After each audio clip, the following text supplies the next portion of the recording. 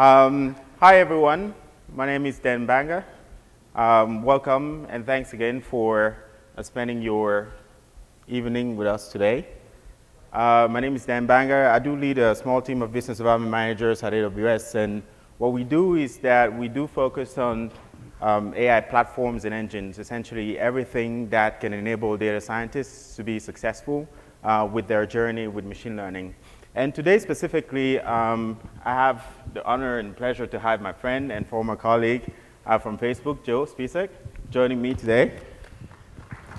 Thank you. Glad to be here. And you guys are in for a treat. There's a lot of content to cover, so we're going to be going a little bit faster. But just a little bit of housekeeping. One is we will be covering some code as part of the demo. The code is available for you to copy and then play with today on GitHub, so don't worry about trying to figure everything out right now. The slides as well will be available immediately for you to take home and then play around with, so don't worry too much about that piece. And also, this is a 400-level session. Today, what we decided to do, Joe and I, is to dig deeper into the PyTorch experience for the developer or data scientist and try to come up with a message that really puts aside all the definitions and everything that you might probably want to read on your own, and then digs really deep into the best practices, the opportunity of PyTorch, why PyTorch, what is the strategy that Facebook had in mind when they built PyTorch, as well as what we do at Amazon Web Services that enables PyTorch to essentially be a very compelling deep learning framework on the cloud. So it's going to be a deep dive. Like I said, it's a 400-level session. I have some code on the side, and I also have a lot of slides to cover. So I'll dig right away. Just for my own calibration, who here is familiar with PyTorch, and who here is probably running a team or part of a team that is using PyTorch pretty much every day? All right. Okay. Better than I hoped. Perfect. Thanks a lot for the calibration. Again, my name is Dan Banga. Today with me is Joe, who would dig into the PyTorch experience from a Facebook's perspective. I started with this, thank you. And one of the key reasons, one of the key drivers that we all hear today, and I believe that you are aware of that as well, is that we all into technology, and we all into trying to touch the next level, the next stage as far as technology is concerned. What are the top 10 digital trends that are out there that are really giving AI and machine learning an opportunity today? And so I decided to put this 10, I mean, I got them from Gartner, but it's interesting to look at where the world is going in terms of technology, where we're building autonomous things, we're dealing with blockchain, smart spaces, digital ethics and privacy, quantum computing, and an empowered edge where computing is coming closer and closer to end users as possible. And if you dig deeper into all of these new paradigms in technology, we realize that all of them involve some form of AI and machine learning. I know that AI is very visible nowadays with all the examples that you get from a marketing standpoint, but it's also this optimization game that is a very back-end related artificial intelligence practice that we don't get to talk about a lot, but that actually exists, right? So what we see at Amazon Web Services for the past couple of years, working with tens of thousands of active developers, building machine learning models, adopting different frameworks of machine learning on the cloud, is that there's a 250% growth year over year that we're capturing simply because of the opportunity to leverage cloud infrastructures and leverage cloud scale and leverage cloud paradigms and leverage platforms like SageMaker to accelerate the process through which developers and data scientists deploy and then build and then train machine learning models. We're also seeing 8 out of 10 typical machine learning and deep learning workloads running on AWS today, including the benchmarks. And so I believe you're familiar with most of these customers. Intuit is using AWS SageMaker to build fraud detection models. We're having very good use cases coming from companies like Sony in media and entertainment. If you're using ZocDoc to go to the doctor, you're probably using a TensorFlow model built on top of AWS in the back end.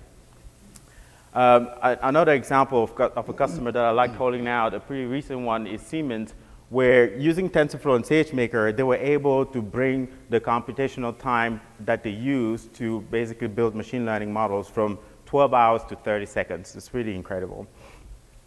And in sports analytics as well, we're seeing a lot of movement from folks like the NFL, or from folks like Formula One, handling terabytes and terabytes of data, piping that over to the cloud, and then using that to provide a different experience that the folks that are watching the games or the folks that are watching the races are having, simply because of the opportunity of deep learning or AI and the combination of that and then streaming analytics.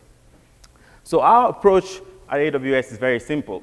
Well, first of all, we're customer focused. 90 to 95% of our roadmap is driven by our customers.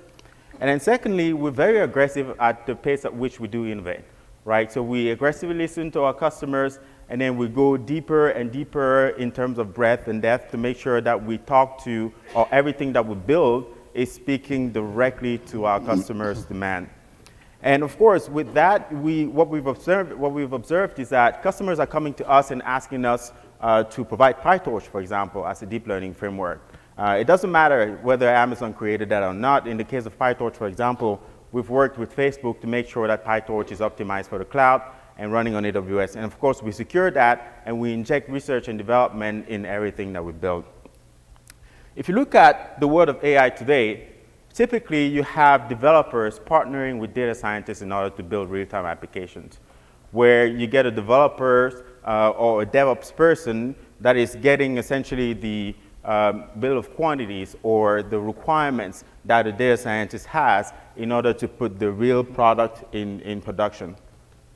And what I want to challenge you to think about, or what I want to get all of us to think about today, is the whole concept that I package into AI-driven development. And by AI-driven development, I mean a combination of bringing AI development tools together with algorithms and end-to-end machine learning platforms and overall machine learning models and templates combined all together in some form of workflow or process that is captured by a single platform. And that's the opportunity that we have today. The opportunity that we have today is to package all the best practices in terms of platform automation, in terms of model and templating and packaging SDKs and libraries and examples and everything that developers have to use on a day-to-day basis in a single platform. And of course, algorithms as well. So that's why we built SageMaker. And SageMaker is essentially a suite of platforms and services capabilities that enable machine learning developers and data scientists to build, train, tune, and deploy machine learning models every day. Who here is not familiar with SageMaker? Okay, just a few people. Perfect. Then we don't have to get into that. So in SageMaker, you can have PyTorch alongside many other deep learning frameworks, as well as the infrastructure that comes around with it, and some higher level capabilities like an integration with the DeepLens device, which is a developer-first camera that makes it possible to deploy machine learning models on the field. And all of that is available behind an API. So if you think about Amazon SageMaker, it's really that environment that templatizes and packages the capability to spin up infrastructure that comes pre-configured with all of these machine learning and deep learning frameworks, including PyTorch, which is the focus of the conversation today, and then builds that end-to-end machine learning workflow behind an API. And then if you pay attention tomorrow and the day after tomorrow, you might hear much more capabilities that are coming to accompany SageMaker. So digging deeper a little bit into that, so SageMaker has this environment that enables data scientists to build machine learning models. So Jupyter Notebooks as a service. You guys heard about that. I'm not going to get into the details. The second thing it provides is a training environment, which is again available behind an API and a managed platform to just spin up machine learning training jobs and then process them at scale, including hyperparameter optimization. And speaking of hyperparameter optimization, the difference between a 92% accurate model and a 95, 96% accurate model is probably how you tweak the exact same model and how does the platform enable you to get that capability available. And the last thing about the platform is the ability to deploy machine learning models at scale. And of course, all of that is packaged with metadata capability, pay-as-you-go, and compliance, and end-to-end VPC and encryption support. Now, the reason I take us through this process is because the platform was built and designed to work with deep learning frameworks like PyTorch in a way that is seamless and in a way that makes the life of the developer and data scientist easier. And that's what we're going to jump into right now. So to dig into the PyTorch experience on top of a deep learning, on top of the SageMaker platform, I decided to walk you through the anatomy, what I call the anatomy of a deep learning framework on top of Amazon SageMaker. If you look at the developer's experience, well, it usually starts either on the developer's laptop, and by developer here, I mean data scientist, developer, AI researcher, pretty much anyone that has something to do with a machine learning or deep learning framework. So they would start with the laptop or a Jupyter notebook somewhere, and then when they start interacting with Amazon SageMaker or on the AWS cloud, they have access to the three core capabilities of a platform that I called out earlier: the notebook instance, the training, and tuning capability. And so the reddish or the arrows over there represent the control capabilities that the developer or the data scientist has. Can either spin up a Jupyter Notebook environment or model training environment or model hosting environment with the controls of encryption and the control of access control and all of these things that are provided by sister services. And the relationship with the cloud storage is provided with Amazon S3, which is an infinitely scalable cloud storage capability, making it possible for developers to essentially store data and then seamlessly communicate with the platform and extract that. And so this is where PyTorch and SageMaker and the other deep learning frameworks come in, where the relationship of SageMaker with Amazon ECR makes it possible that we can store algorithms in the form of Docker containers and then use these Docker containers to kick off what we call machine learning training jobs or tuning jobs or all these other capabilities in that environment. And of course, we use AWS CloudWatch logs to store the logs externally so that we don't have to maintain that infrastructure running at all time. And then it's possible for you to run a training job and then kill it off at the end of the training job execution. And so if we want to dig deeper slightly into the Jupyter Notebook instance, pretty simple. It's a machine that is attached to an EBS volume and a number of Jupyter Notebook examples there to get ramped up and get started faster. And then there's a lot of PyTorch-related examples there as well to get started. Now, from a model training perspective, it becomes interesting. So this is an ephemeral cluster that spins up, again, with a PyTorch container. And then it's attached to an EBS volume in which we download the data from the cloud storage with the possibility of streaming the data in directly to the machines to start training the models. And then we use that to train the machine learning model. And then after we're done, you have the possibility to host that either in a managed real-time endpoint environment or in a batch inference endpoint environment.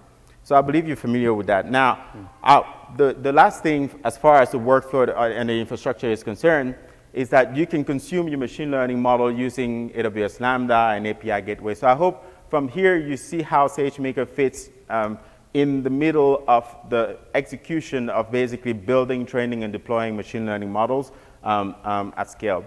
Now, where we want to focus our attention now is what happens within the container once a PyTorch container, for example, is pulled in. So the first thing to note within that environment is a data agent that exists in SageMaker. Basically, the data agent's role is to communicate with the cloud storage and then go fetch the data from there on behalf of the customer. So what happens is that when a training job comes on, the data is handed over to the Docker containers by the data agent.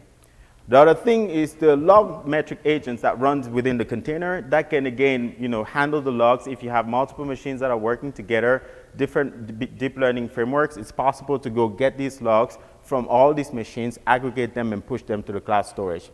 And if you start going up the stack, then you have things like the distributed and CUDA GPU capabilities that are installed there if, in case you're using a deep learning, a GPU-based machine.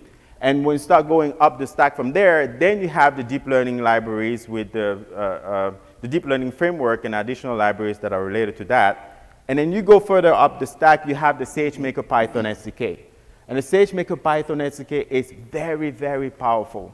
It's actually the core of the best experience a deep learning practitioner can have on Amazon SageMaker today. It makes a lot of things easier, things like spinning up their environment, configuring that, handling hyperparameters and all these things. I'll get into some of the details. And then at the very top of the stack, you get the algorithm. The algorithm is now what you would write as a script. For example, if you would want to create a deep learning distributed job with PyTorch, you wouldn't have to write the GPU code. You wouldn't have to write the data handling capabilities. The data is handed over to you by the data agent. You wouldn't have to worry about where to find the different log files because the logs are handled by the log agent, and so on and so forth.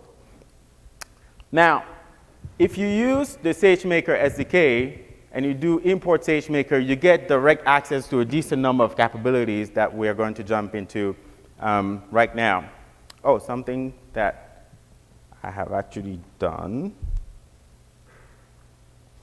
So I figured, before I continue, I figured I could share my screen and then get the job started. Let me mirror the screen.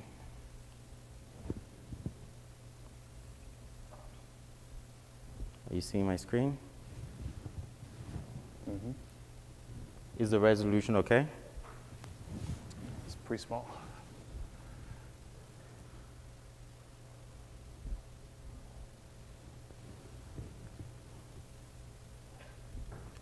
Is it big enough?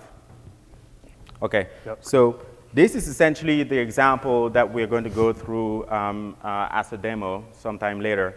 But I wanted to make sure that I kick the job off and then it starts training, even though I ran it already, and I will show you the result immediately. But at least you could see that I'm kicking off a SageMaker job from my own laptop, from my own VS Code environment. And then I'll walk you through the details here and what does that mean and so on and so forth, if it lets me. Oh, I'll kick off another job so that we can see there.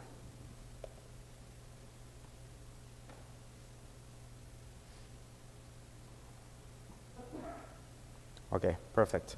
Now back to the slides. Okay, so once you start digging into the SageMaker Python SDK, things look like this. We're familiar with the stack already. The anatomy of a typical piece of code, you leveraging the SageMaker Python SDK makes it so easy to get the job started. And I'm going to walk you through what you need to do, what does that mean, and so on and so forth. So, of course, it starts by importing SageMaker, which is a Python SDK that gives you access to the PyTorch container. And so when you do import SageMaker PyTorch, and that gives you access to a few classes. One of them is PyTorch, which is basically the estimator. Who here is familiar with scikit-learn?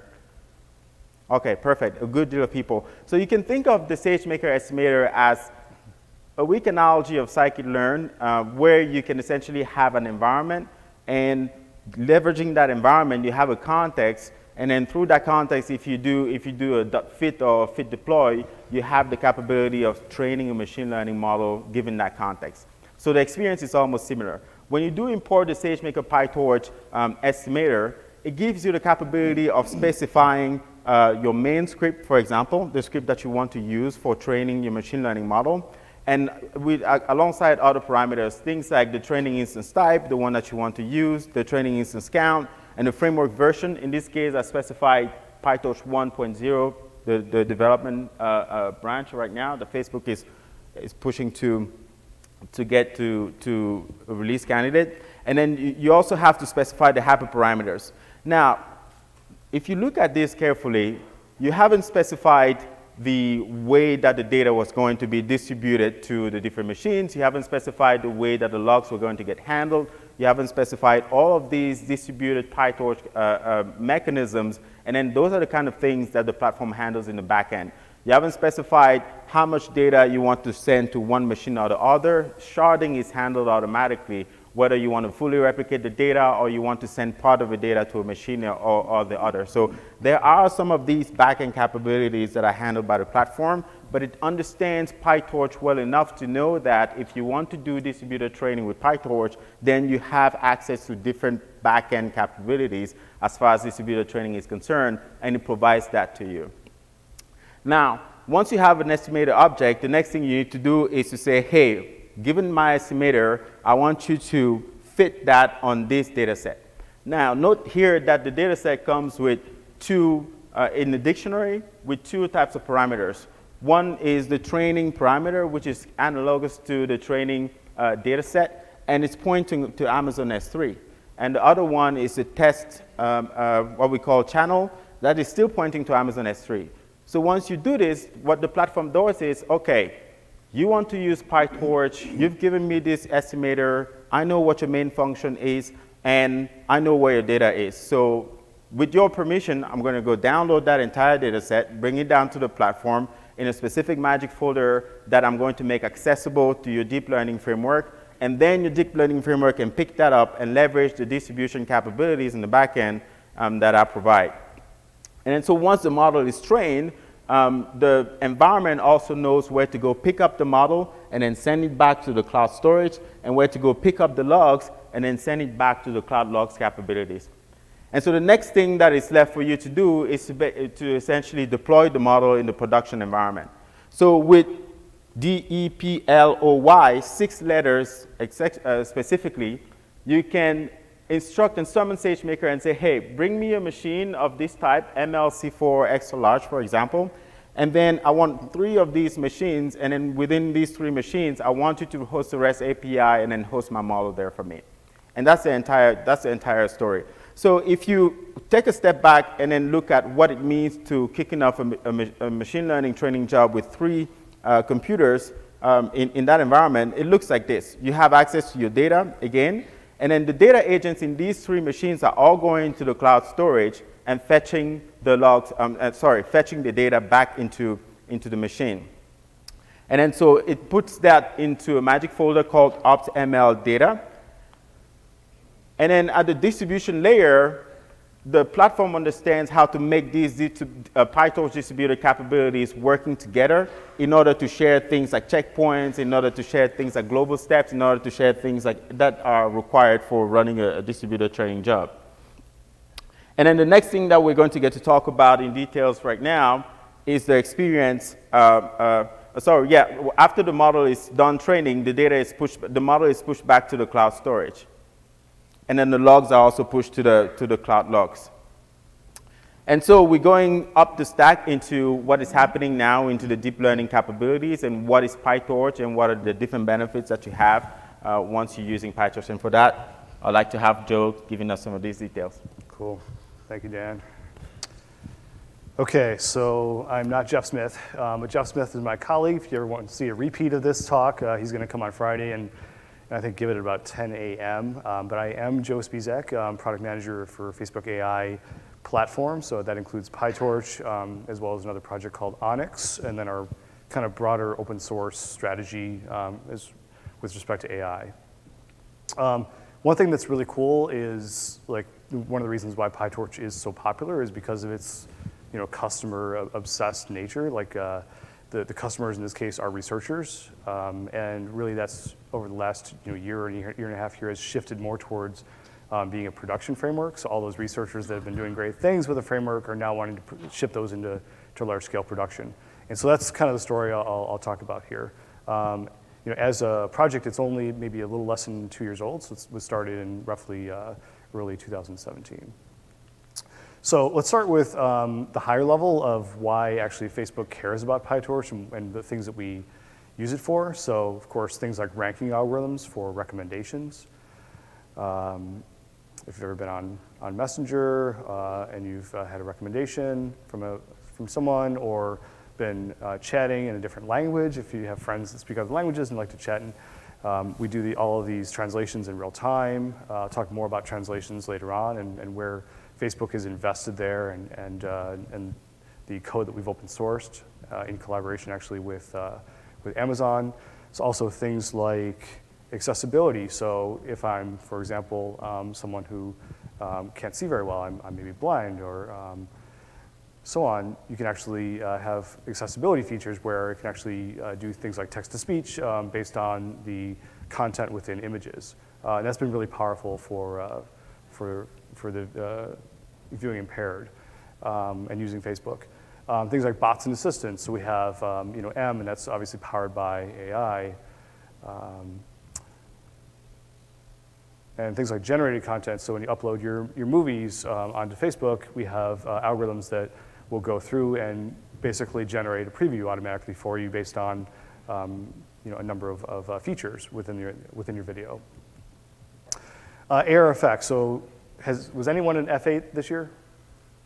Okay, no one. F8's very small. So it's Facebook's annual conference, but with our mobile app, we're able to generate AR effects. Instead of having kind of this static, flat map, you just overlay your phone, and it gives you this visual effect, which is really powerful, and it kind of gives you a more immersive experience.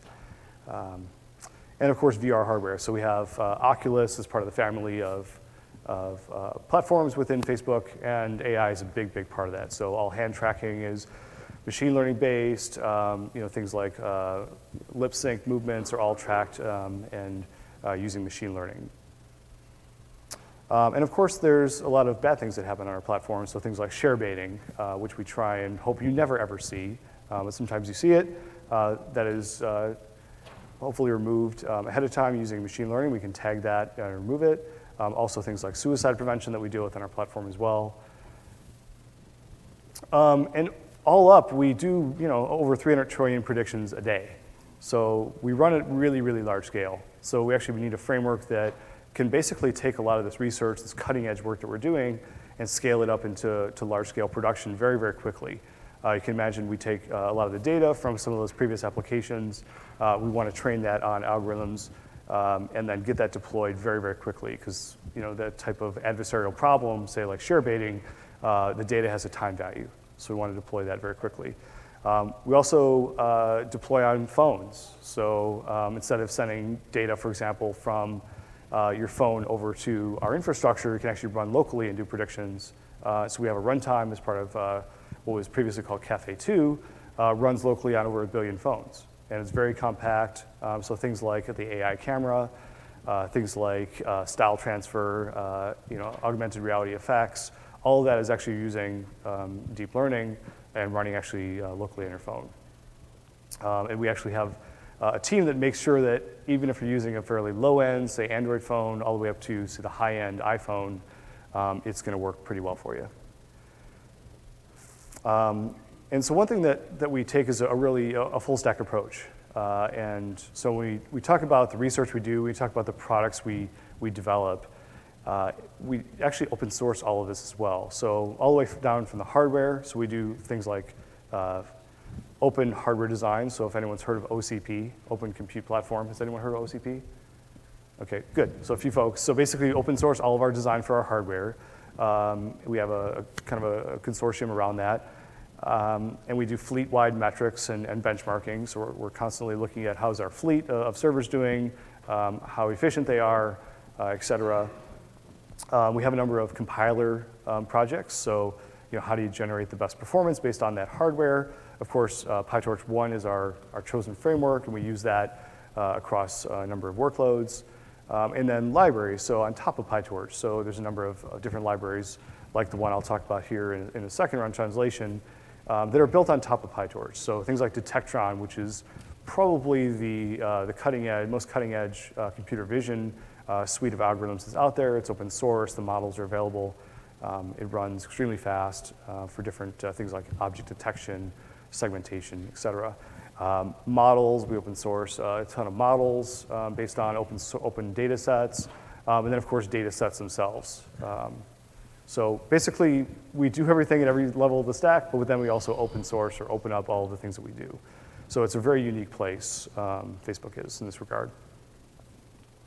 So I was chatting with some folks before the talk here, and a few folks haven't heard of PyTorch, so didn't really know what PyTorch was. So I figured, given Dan's talk is jumping right into how to use it in SageMaker, I figured I'd dive a little bit deeper into the code and show you like what is the purpose of a deep learning framework? Like how does it help you? But first, it's popular. So PyTorch 1, to give you an idea, is the #2 fastest growing open source project on GitHub, to give you an idea. So it's a very popular project, almost 3x number of contributors in the last 12 months. So I think the only other more popular project on GitHub was Azure Docs, which I don't know who's using and contributing to Azure Docs, but okay. But PyTorch is really, really popular. I get people come up to me all the time saying, I love the project. Thank you, this is amazing. And so I pass that on, of course, to the dev team. But when you look at the project itself, so what is it? It's, in a lot of ways, you can think about a framework as a number of APIs and libraries for convenience. So if anyone has taken, say, like Andrew Ng's deep learning AI class, or anything actually that takes you really from scratch, like writing things in, say, like NumPy, you'll know that it's pretty painful when you start to implement a lot of these things yourself.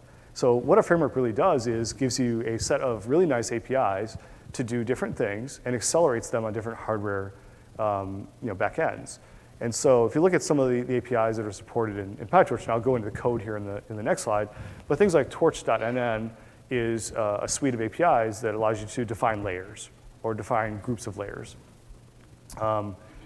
Writing those from scratch would be really painful. Optimizers, so things like SGD or Atom, those are implemented for you. And of course, they're open source, so you can look at how they're implemented, or they might be calling a library underneath. Data, having to write your own data iterator or data loader from scratch is painful. So being able to call a simple API and load data is really helpful. AutoGrad, this is kind of the heart and soul of PyTorch. And this allows you to do auto differentiation. So when you, for example, define a tensor, I can actually just call, say like loss.backwards, and actually it does an auto differentiation for me. Writing those derivatives, writing the chain rule is kind of painful. So frameworks like PyTorch do this for you, makes life easy. Torch.vision or Torch Vision gives you nice, easily accessible models and data. And then, of course, something that's really new to the framework is what we're calling JIT, or just-in-time, or really a ahead-of-time compiler. And this is something I'll talk about later on, but really this is the core of how you take your code from, say, a research exploration mode and refactor it so that you can then take it to large-scale production. And this is actually what we do at Facebook. This is how we take our exploration, because not all models are going to go to production, maybe less than 1%, probably less than 1% of 1% go into production. But the ones we do want to take into production, we want to take them gracefully. We want to take them frictionless and scale them up. So hopefully you can read this code, but this is your canonical MNIST example, but it really kind of hits home how easy things get with things like the libraries themselves. So for example, NN modules. So I'm defining a very simple network here. Basically 2 fully connected layers. And you call that torch.nn.linear, and I can define the parameters around those layers. Very simple. For me to have to do that manually would be a lot of work. I can also call things like nonlinear functions. So when you get into the forward function, when I want to actually take a forward propagation of that defined network, rectified linear units are kind of the state of the art. Some variant of rectified linear units are pretty much what are used today. Dropout, that's all implemented for you. Sigmoid, these are all functions that basically if you call torch dot, you're going to get that. It's implemented. It might actually be calling something like cuDNN or MKL underneath, but it's very simple. The other cool thing about PyTorch is something we announced about a month or so ago. We announced a C++ front end. And you can really, it's actually kind of hard to tell the difference between the Python and C++. So if you look at it, they're very, very similar. There's a few more colons, obviously, in the C++, but otherwise, besides the include statement, really there's not a lot of difference. This has actually empowered a lot of folks inside Facebook, as well as a lot of high-performance researchers that wanted to squeeze that extra bit of performance out of their framework. So for example, our StarCraft team that competes in competitions with their bots, their application is largely C++. For them, writing this code fits right into their bigger application, very straightforward. And then when you start to get into the training, it's very easy. So In this case, I'm loading data, so I have this nice utility called Data Loader. In this case, I'm going to bring in a computer vision, a data set for computer vision for MNIST, so I can just basically call the torch.datasets, torchvision.datasets API. I can specify my optimizer, in this case, stochastic gradient descent, very simple. And then from here, I can basically set the number of epochs and train my model. So things like actually doing backpropagation is as simple as calling loss.backwards, and it actually goes and does a backprop for me. And then at the end there, I'm just doing a checkpoint based on modulo if there's a remainder or not. And you can see the analogous C++ code. So it's actually very, very simple. If you had to implement all of this yourself in something else, it would be quite painful. So that's really what a framework brings for you. So let's talk about the problem of research to production, because this is the problem that's near and dear to me. It's something that it's actually how I'm judged at Facebook, how fast we can get research into production and how in a production scale and solve some of these problems. So if you remember, there's this project called ONNX. Has everyone heard of ONNX? So ONNX, okay, a few folks. So ONNX is Open Neural Network Exchange. So this was something we developed actually in partnership with Amazon a little over a year ago. And it's a project that's still going. It's still got a lot of momentum. And we actually use it in large scale today at Facebook for a number of applications, translation being one of them. We had another framework called Caffe2, which is embedded really deeply into our infrastructure. It runs most of our applications today at a pretty large scale. And really, ONNX was the bridge to try and get PyTorch models, which were largely research-based, into Caffe2 for large-scale inference. And so, ONNX was nice, and it really helped us, but we actually wanted to move faster. And that's why we actually started doing this work around PyTorch 1. So, how do we prototype, avoid the transfer, but then deploy all in the same framework? That basically became what we call PyTorch. And that's really what PyTorch 1 is. And so to sum up what PyTorch 1 is in one sentence, it's for us a seamless path from AI research to production. So all the teams across Facebook, and now we're starting to see external teams, different research groups in different companies, they're starting to look at PyTorch as a production framework, not just something that they can explore and hack on. This is a real framework that is going to scale as well as any, but give you that flexibility. So I'll dive a little bit more into what production actually means. So when we say transitioning from research to production, it means in the same environment. So that's the seamless part. So I'm not having to export a model, import a model, change environments. It's all the same code base. And that means things are fully loaded. So there's basically, we expose things like just torch.distributed for distributed training, things like mobile, which we're working on for the future here. All these APIs, basically anything performance and related and scaling is exposed to the user on the front end through Python. Opt-in, so flexibility is basically maintained, and you only need to basically opt in into different things when you need them. In other words, you pay only for what you really want to use. So I can have all the flexibility of Python, but when I start to transition into a production mode, I start to trade off that flexibility because I want to be able to scale that model in, say, some type of C++ serving environment like SageMaker. And again, same environment. So it allows me really to refactor my model continuously without having to change environments. So I have to basically go and serialize my model, import it into another framework, do anything like that. I actually can just refactor in the same environment. So what does production concretely mean? So for us at Facebook, it actually means hardware efficiency. So I'm judged on things like how well we're utilizing our infrastructure. So whether it's CPUs, GPUs, or custom accelerators, that either we're building ourselves or through other vendors. Scalability, so power is expensive, so we need to utilize our GPUs and our infrastructure as much as possible. So distributed training efficiency becomes really important, and I'll talk about that with respect to translation in a minute. And then cross-platform. So how do I serve models in an environment where there's no Python interpreter? That's a challenge. And mobile is a great environment for that. So mobile devices, in our infrastructure, serving Python is pretty much a no-no unless we make an exception for it, and it's a time-to-market type of situation. So we have this thing called torch.jit that I talked about a little bit earlier. So things like experimenting. So you kind of have your full flexibility of PyTorch. So think Pythonic, think NumPy, but with GPUs and high performance, tensor ops. I can then take basically parts of my graph. I can extract parts that I care about. So things like if I'm going to serve the model, I can extract a part of that graph and go and serve that. And I can identify that using TorchJIT. And then, of course, how do I optimize and deploy? So Dan talked about deploying at scale with SageMaker.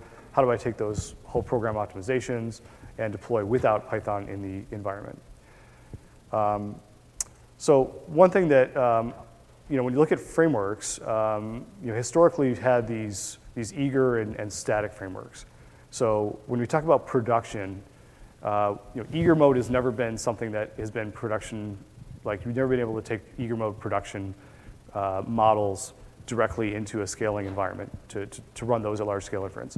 Basically, the difference between eager and static is when I actually define my model, I'm actually defining the graph as I'm defining it. So it's a kind of a define by run environment. In the case of a static graph, so something like Caffe2, or say a TensorFlow type of model, I'm actually I'm doing kind of a meta programming where I'm actually defining my graph. I have to compile that graph. And then from there, I actually have this kind of static graph, which I can do new predictions with. And that's what I use for inference. So they both have a lot of pluses and minuses.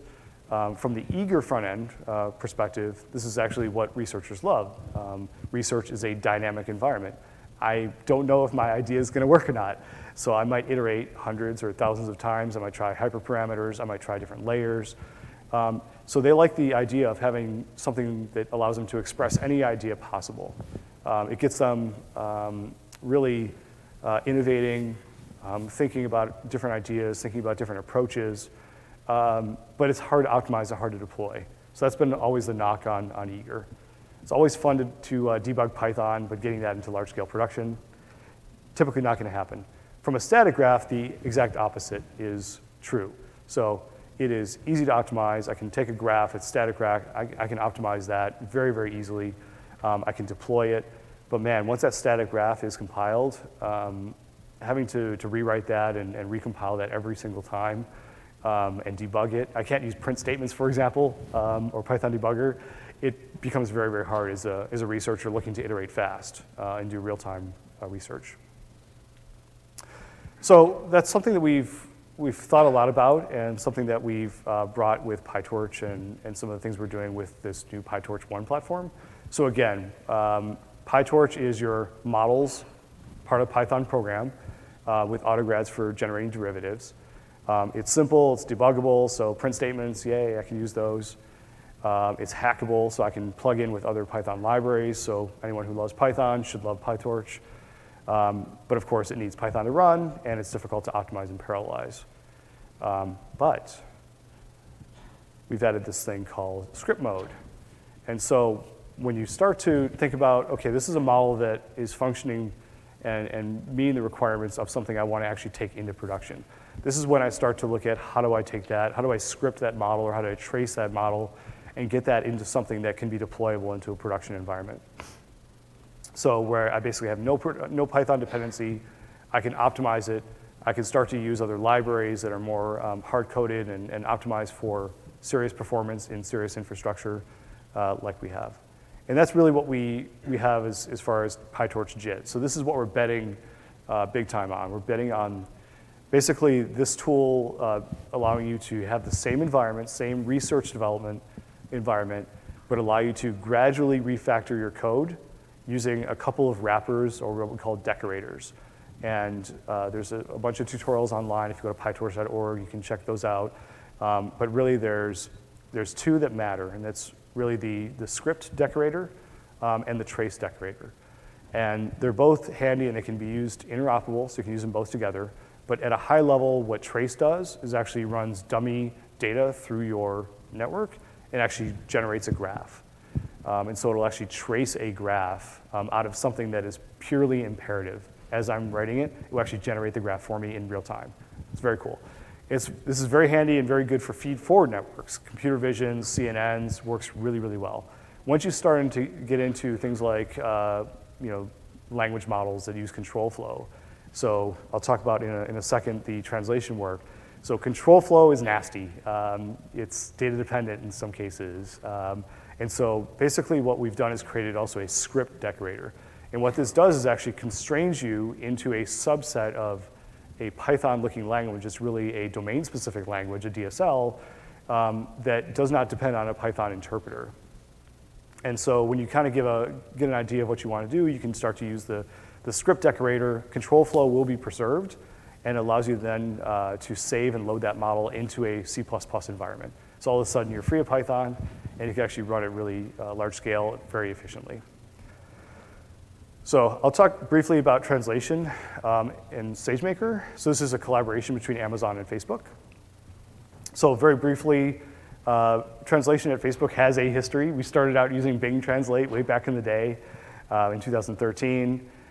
We started bringing all that in-house in 2015 and started using neural machine translation in 2016. And from then on, it's been basically all NMT. And it's been very good. So our progress has been good. I think we're now at almost 6 billion translations a day. It's a slow graphic. And it's used, it's used in things like social recommendations, engagement bait, suicide prevention, and a lot of other applications. And you can see, kind of it in action here. So this is Juan, one of the research scientists in our translation team, and his kids, talking about the fact that they love chocolate ice cream. And that's translated in real time. And one of the things we talked about previously was performance and distributed training. I think one of the gentlemen over here asked me about that. So as part of PyTorch 1, we support distributed training. And then, of course, working with Amazon, we've enabled that through SageMaker. But we actually brought this down on really large data sets that we have internally down to 32 minutes. So we can train these really large data sets with FAIRSeq, which is a sequence-to-sequence translation library that we've open sourced and that has been optimized for SageMaker. And so doing large-scale training on, say, 128 GPUs, and that can be on a P3 instance, for example, takes us, for example, 32 minutes. So if new data comes in, we can train very, very quickly. Someone can go and get a coffee and come back and they have production models trained. So now I'm going to hand it back over to Dan to talk about the CycleGAN work on SageMaker using PyTorch. And one quick note here. So the FAIRSeq work is actually in this bit.ly here. So I think this is actually Dan's GitHub account for now, but it'll be in the examples folder in SageMaker soon. But this is, again, jointly optimized work. This is actually what we use in production today at Facebook. These models, these architectures, and this is optimized in SageMaker. So grab those, check them out. We do 6 billion translations a day with it. It's pretty awesome, very high performance. So we'll jump into the DC-GAN next. Here you go. Okay, thank you so much, Joe. So just for a quick recap, so Joe spoke about the details of PyTorch and how it really drives the momentum from research to production for different data scientists and developers. I mean, I got hooked on PyTorch a year and a half ago when working with a customer. And I walked in, I was talking about different deep learning frameworks because, again, at AWS we support all of them.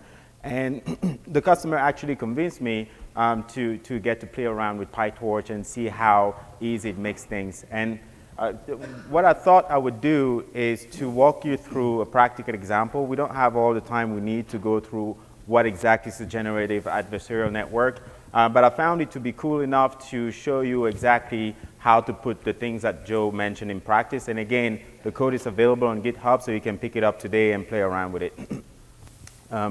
So when I started learning PyTorch, again, about a year and a half ago, it was really easy for me to pick that up and then follow through the execution, as opposed to the way deep learning looked like before, where you have to build a computational graph and optimize that graph. And eventually that graph runs in a very optimal manner, but if you have a problem, it's really hard to debug it, right?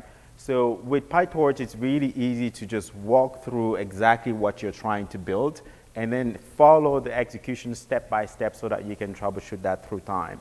That's one of the key benefits that I picked up. And it's great to see the movement now with ONNX, where you can develop in PyTorch in a very sequential manner. And then after you're done developing, you can convert your model in a very optimized binary that you can run here or there. So just to look at, so this is, who here is familiar with generative adversarial networks and GANs? Okay. So the idea here is to train two networks, neural networks that work together. And then one is designed to basically discriminate between real faces and fake faces in the case of this example. And the discriminator in this case is trained towards to understand whenever it sees a new picture, whether that picture is a real picture or not. And the generator is designed to generate net new pictures from basically nonsense data, AKA noise. And it's trained against the goal of being able to fool the discriminator into making sure the discriminator is not able to tell whether a picture was fake or not. And so the equilibrium state that you get here is where you have the generator getting better and better at generating fake features, pictures in this case that look real, and the discriminator basically landing at a coin flip of 50-50 whether it thinks the picture is real or not. And then if you want to extrapolate that use case into many other scenarios like fraud detection or anomaly detection or privacy and different other use cases like that, generative adversarial networks seem to be very, very practical in those domains. So this is the structure of my code. I'm executing things on SageMaker, but at the same time, I'm using my own laptop to develop things. And thanks to the SageMaker SDK, I can actually have that relationship where I leverage the hardware from SageMaker as far, yet using my own laptop for development.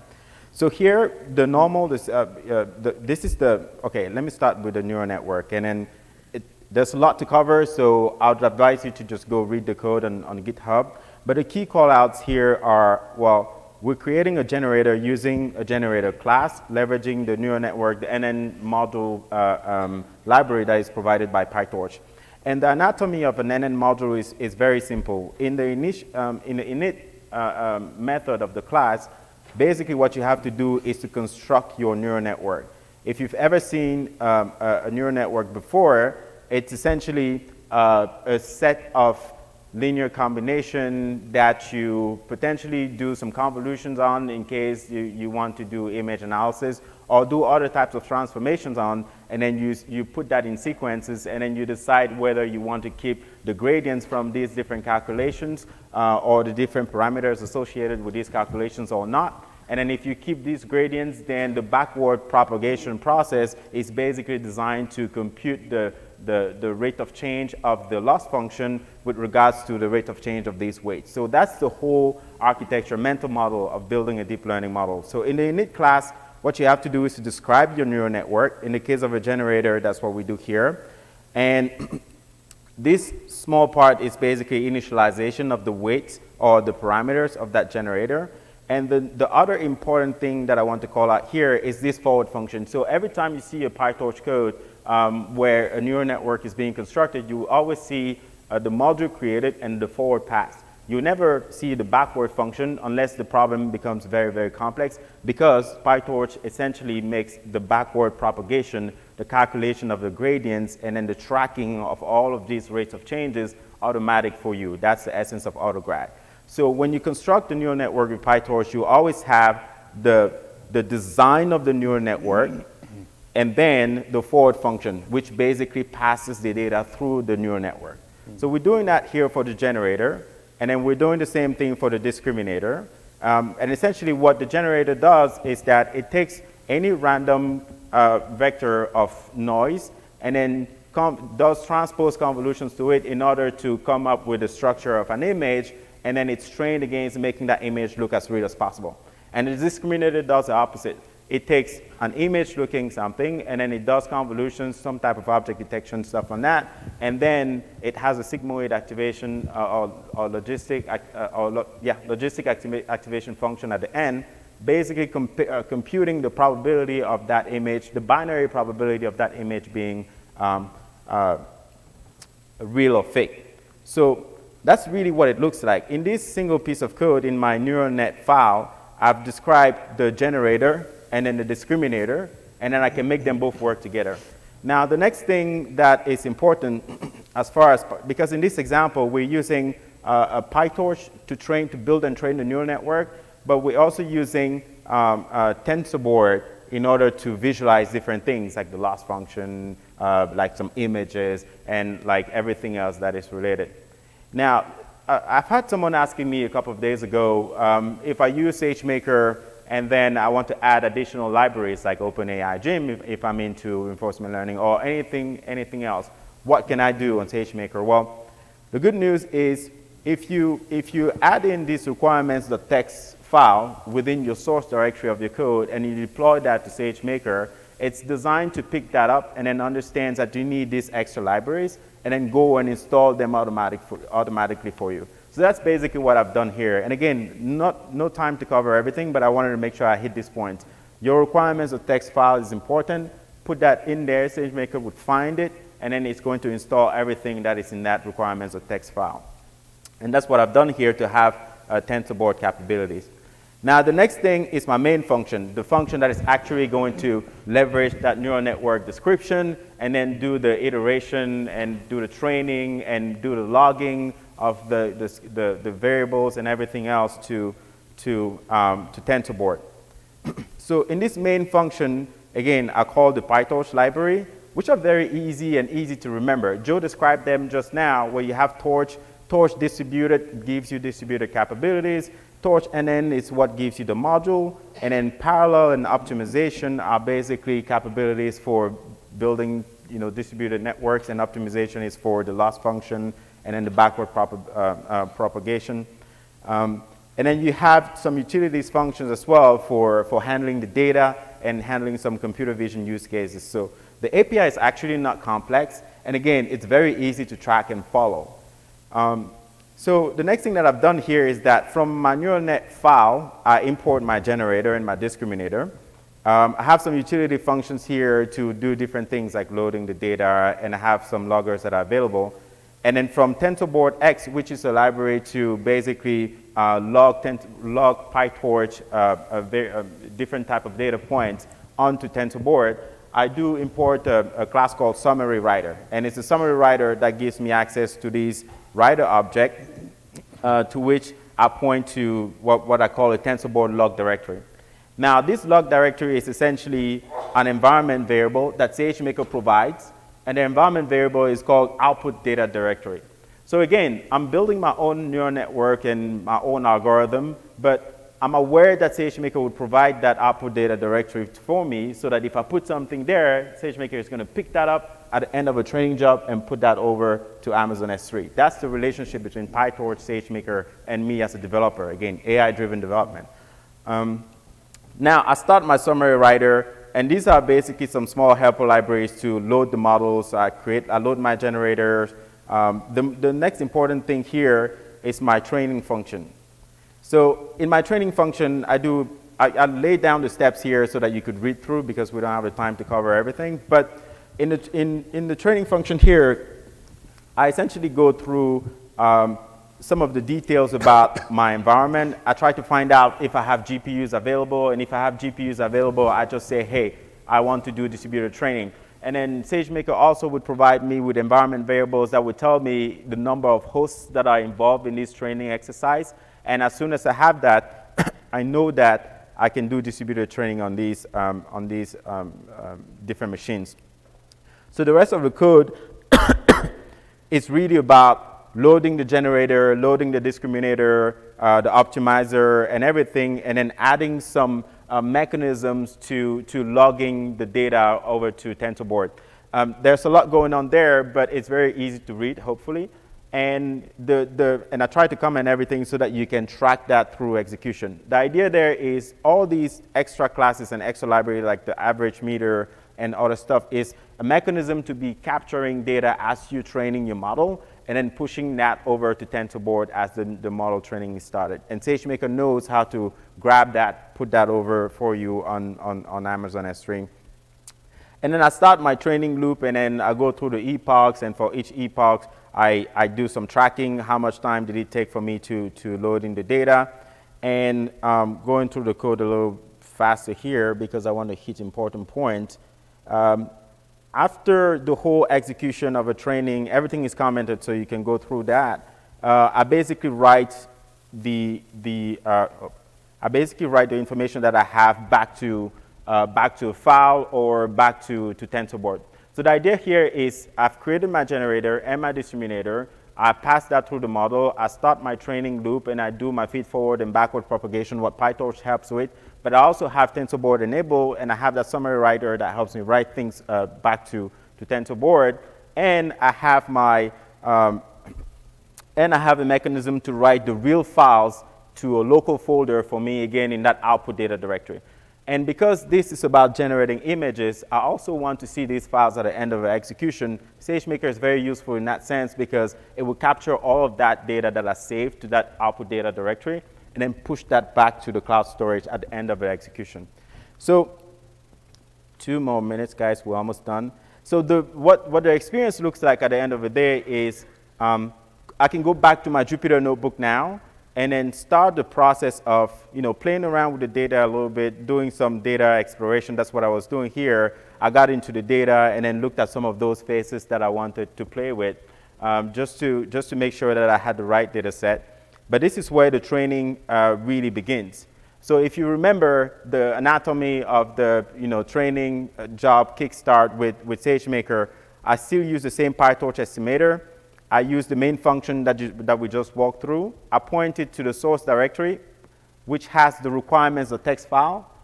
And then I point it to the framework version of PyTorch that I want, and SageMaker knows to go give me PyTorch 1.0 in case that's what I pointed to. And I say I want 2 instances, and I want the P3 instance, which is a CPU-based Volta instance. And I say, OK, then I want to go through for 30 epochs, and I could have added extra hyperparameters here, and the framework would know how to kick that off. Now, this is the interesting part. Based on the estimator, if I say fit it to the inputs, and the inputs here are basically pointing to the data set on my S3 bucket, what SageMaker would do is that it would kick off the job, and the green color and the red color logs here are basically the logs that are coming from different nodes that are involved in the computation.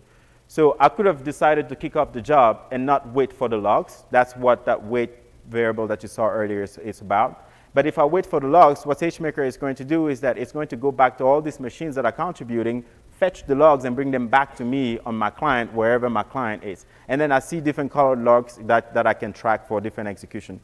Now, the few things I wanted to show you here are the things like SageMaker installing these libraries that are in the requirement of text file for me. That's basically what is happening here.